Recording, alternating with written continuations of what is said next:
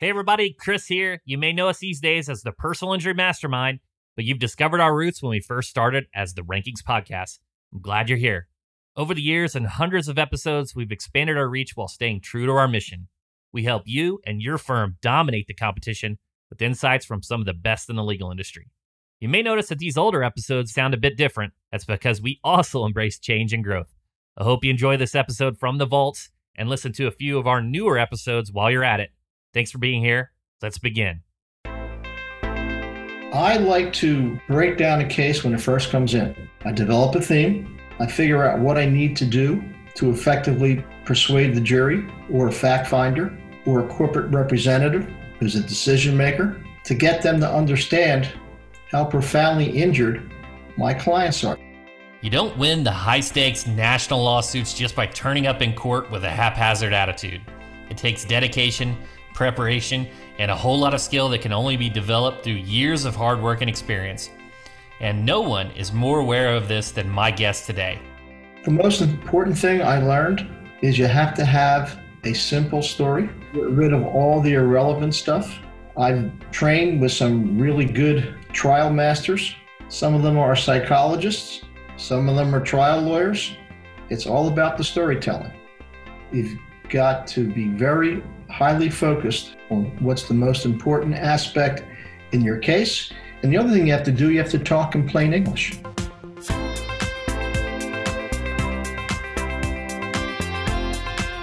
You're listening to the Rankings Podcast, the show where top marketers and elite personal injury attorneys share their stories about getting to the top and what keeps them there.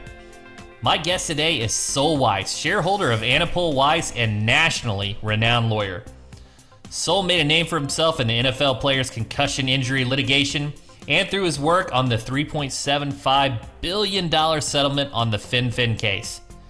Sol combs through his cases on an almost microscopic level, analyzing them from multiple angles to find their weaknesses, and just like an SEO audit tool, checking every aspect of a website for optimization quality. SEO is all about the first page. And that's also where we like to start our show. Here's Sol Weiss, shareholder and director of Anapol Weiss. My journey started in 1972 when I graduated from Villanova Law School. My first job was at a law firm that had about 24 lawyers at that time. I was hired to do plaintiff's antitrust work.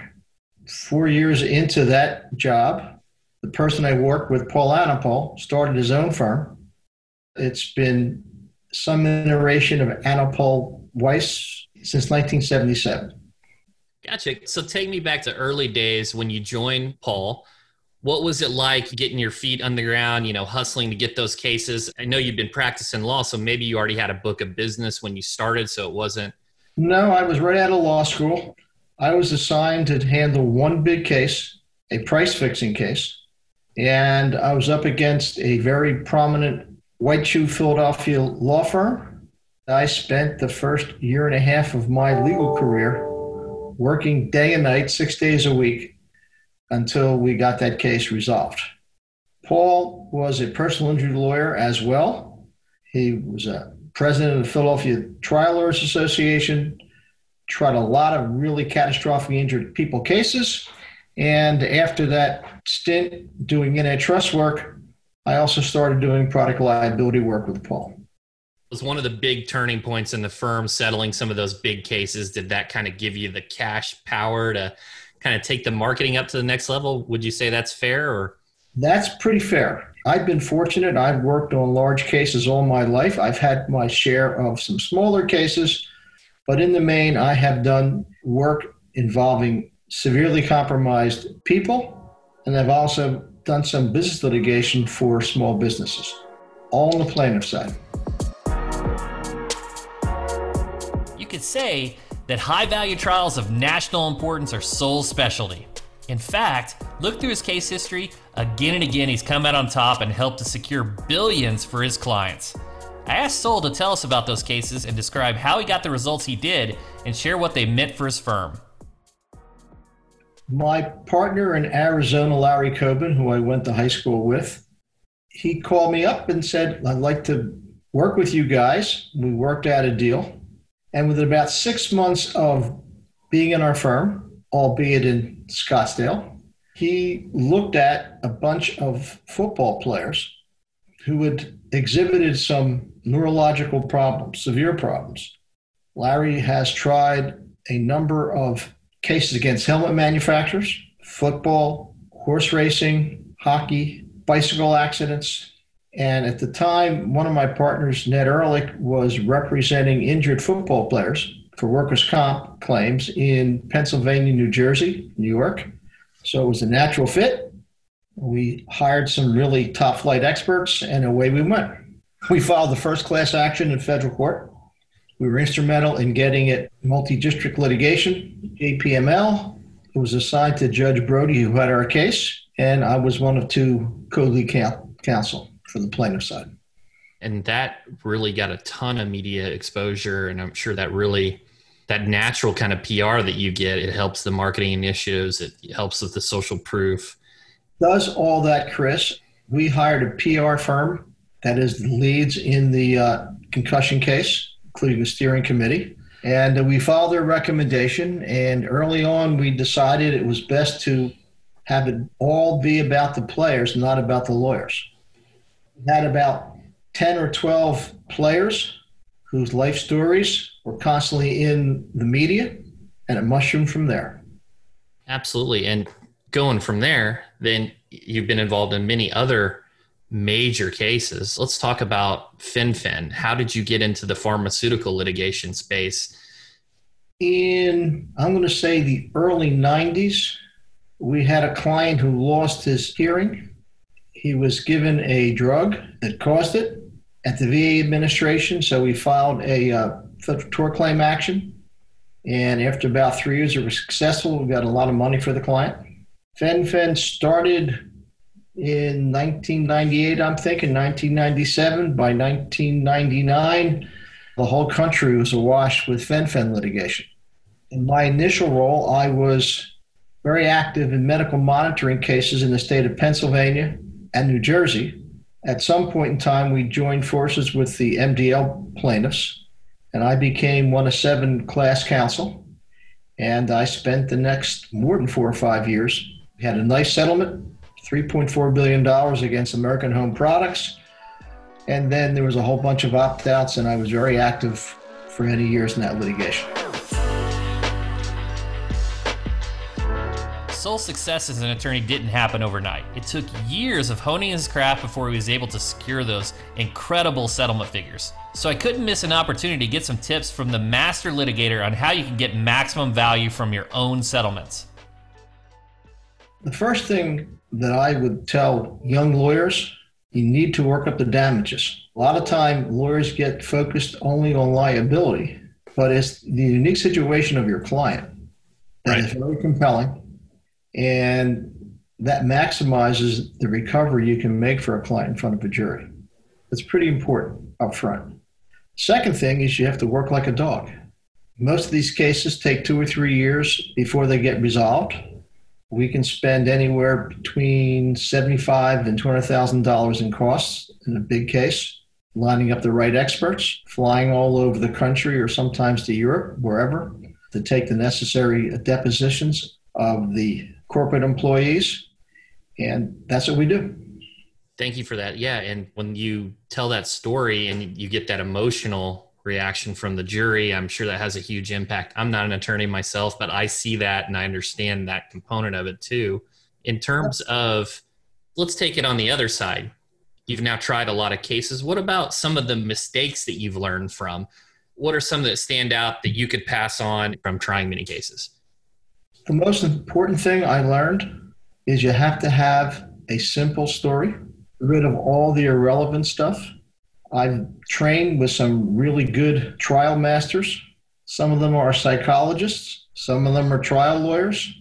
It's all about the storytelling. You've got to be very highly focused on what's the most important aspect in your case. And the other thing you have to do, you have to talk in plain English.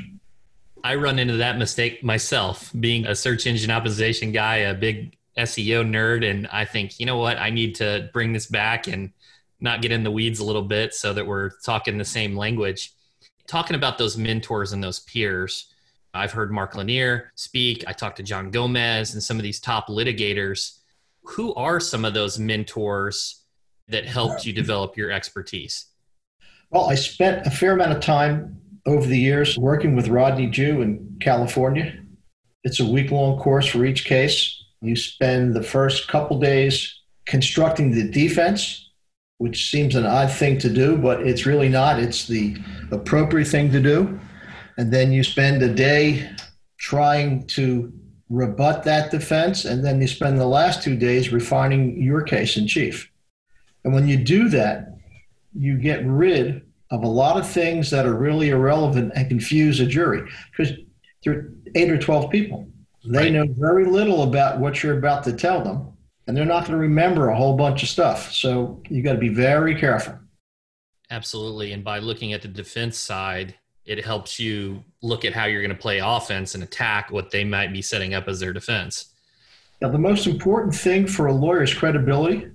You need to establish credibility with the jury from the time you start picking a jury until the time you close.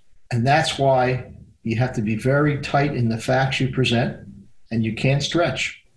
Absolutely. I think that's very important. And I think we could talk about that in a lot of detail in regards to how to make those stories more simplified and what you could discard and what needs to stay. And that's a unique skill set of its own there.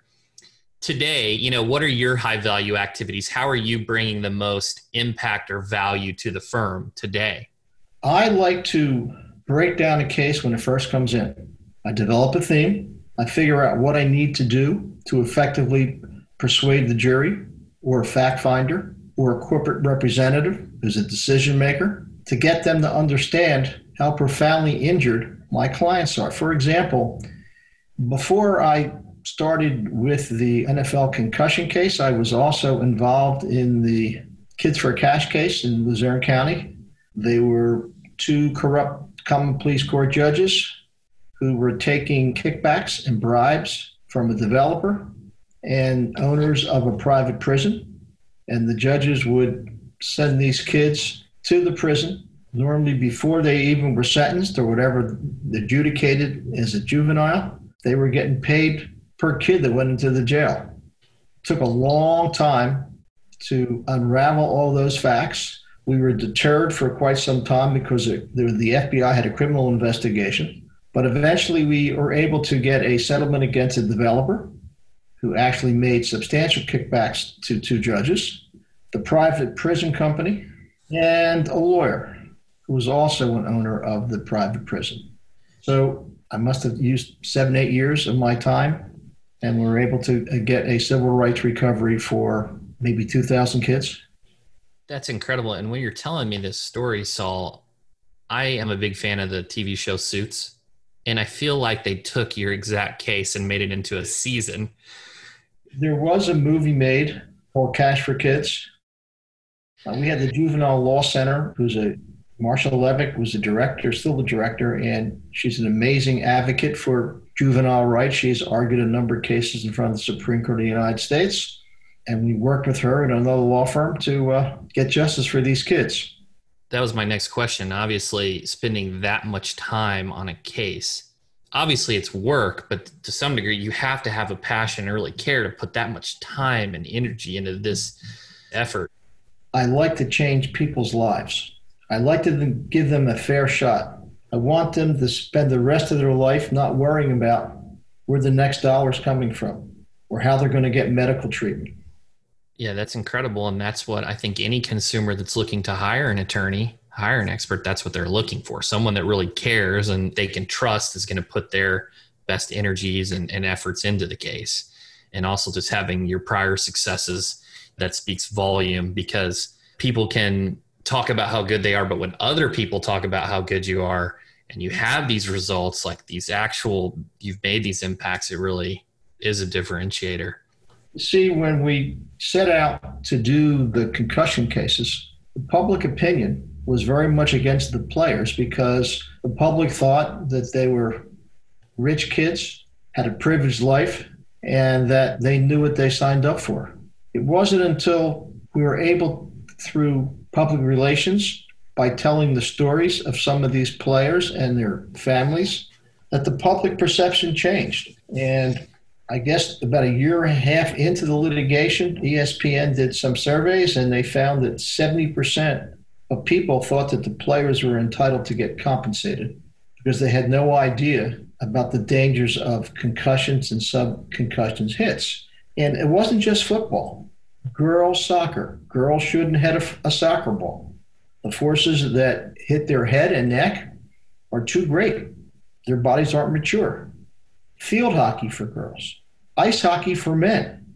Every contact sport had risks that the players didn't appreciate, didn't understand. It was the media outlets that explained to parents and participants about the dangers of neurological deficits from concussions. That was the main benefit of the NFL litigation, all the way down to Pee Wee football and Pee Wee baseball. So many things have changed. I've seen softball players playing third base with a helmet on. I've seen, the pitchers wear helmets. You saw Antonio Brown complaining about his helmet last year, and it's just had a profound impact, and it's really set this precedent. I would imagine if ESPN polled the audience at the very beginning, it wouldn't have been 70% in favor. It was not. I can tell you, we had those polls. The other thing about what I do for young lawyers, I love what I do. I like that I can change the world, and that's what litigation does. If there's some bad practices and you force a trial or you force a defendant to rethink what they do, you make the world a safer place. Absolutely. And there's not many careers that can do that and have that big of an impact and that domino type effect. Correct. You also get to meet a lot of great people over the years. Some very interesting people on both sides of the aisle. Let's talk about the firm. How are you positioning the firm for growth today? You've had these amazing cases. You utilize the PR company very successfully to kind of change perception and to make these changes in the landscape and to really impact positive good in lives. So how are you positioning the firm for growth today? I like to train young lawyers, and we'd like to grow from within. And we give our lawyers a lot of experience. And the culture in the firm is such that lawyers want to do a good job. We're very vigilant in making sure that we keep our clients well aware of what's going on in every stage of their case. And we're all over the country on a lot of different cases. Yeah, that transparency is really important. And I like the nurturing component as opposed to, I hear a lot of attorneys, they have these different hiring processes, but when you're building within, you get to develop these individuals for, and train them yourselves and how you want to practice law and how you, with your own history and experiences. The latest thing that we've done, I've started a fellowship at Villanova Law School for a graduating senior to work at the firm for 10 months. It's on a different track than being associate, and they're going to get to go see all the national kind of stuff we do, the leadership meetings, learn how to put a case together. They'll do some writing, a lot of writing. At the end of that time, they'll probably be offered a job. Yeah, that's great. And then you get to see if they have the chop, so to speak, and if they can put in the effort and make it to the next level. Correct. So that's the latest thing we're doing. I like that. So it makes me think, and I had this story I told on a different conversation. It's going back to the NFL. Let's just use NFL. So you got your offense and defense, but then you have your special teams. Those individuals are practicing going to work, and eventually a slot will open up for offense or defense, and you can pull someone from special teams. And it's not just rolling the dice, no matter how good your processes are, how good your personality assessments are in the hiring phase. If you already know these individuals, you know their capabilities. That's correct. And the other thing we constantly work on is our IT department. We spend a lot of time and money on case management software, customizing it, on trial preparation products. And by keeping ahead of the curve, we have our lawyers spend more time being lawyers than doing the mundane things that some paralegals in our firm can do.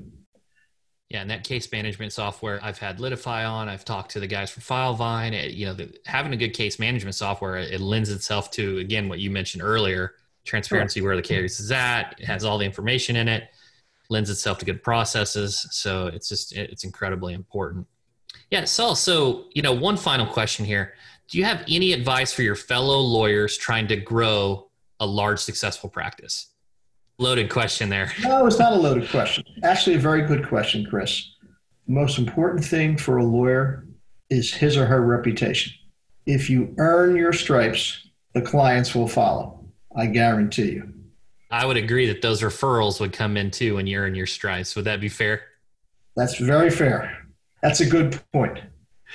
Guys, we've been talking to Sol Weiss, shareholder of Anapol Weiss, a national leader in personal injury, product liability, and pharmaceutical litigation. Sol, where can people go to learn more? They can go to www.anapolweiss.com. Okay.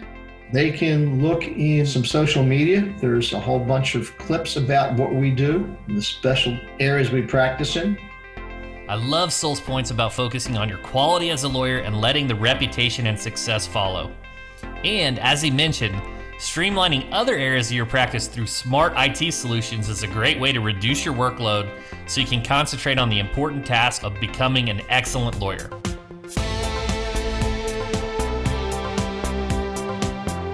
I'd like to thank Sol Weiss from Anapol Weiss for sharing his story with us, and I hope you gained some valuable insights from the conversation. You've been listening to the Rankings Podcast. I'm Chris Dreyer. If you like this episode or have an idea for a future guest, leave me a review and tell me more. I'll catch you next week with another inspiring story and some SEO tips and tricks, all with page 1 in mind.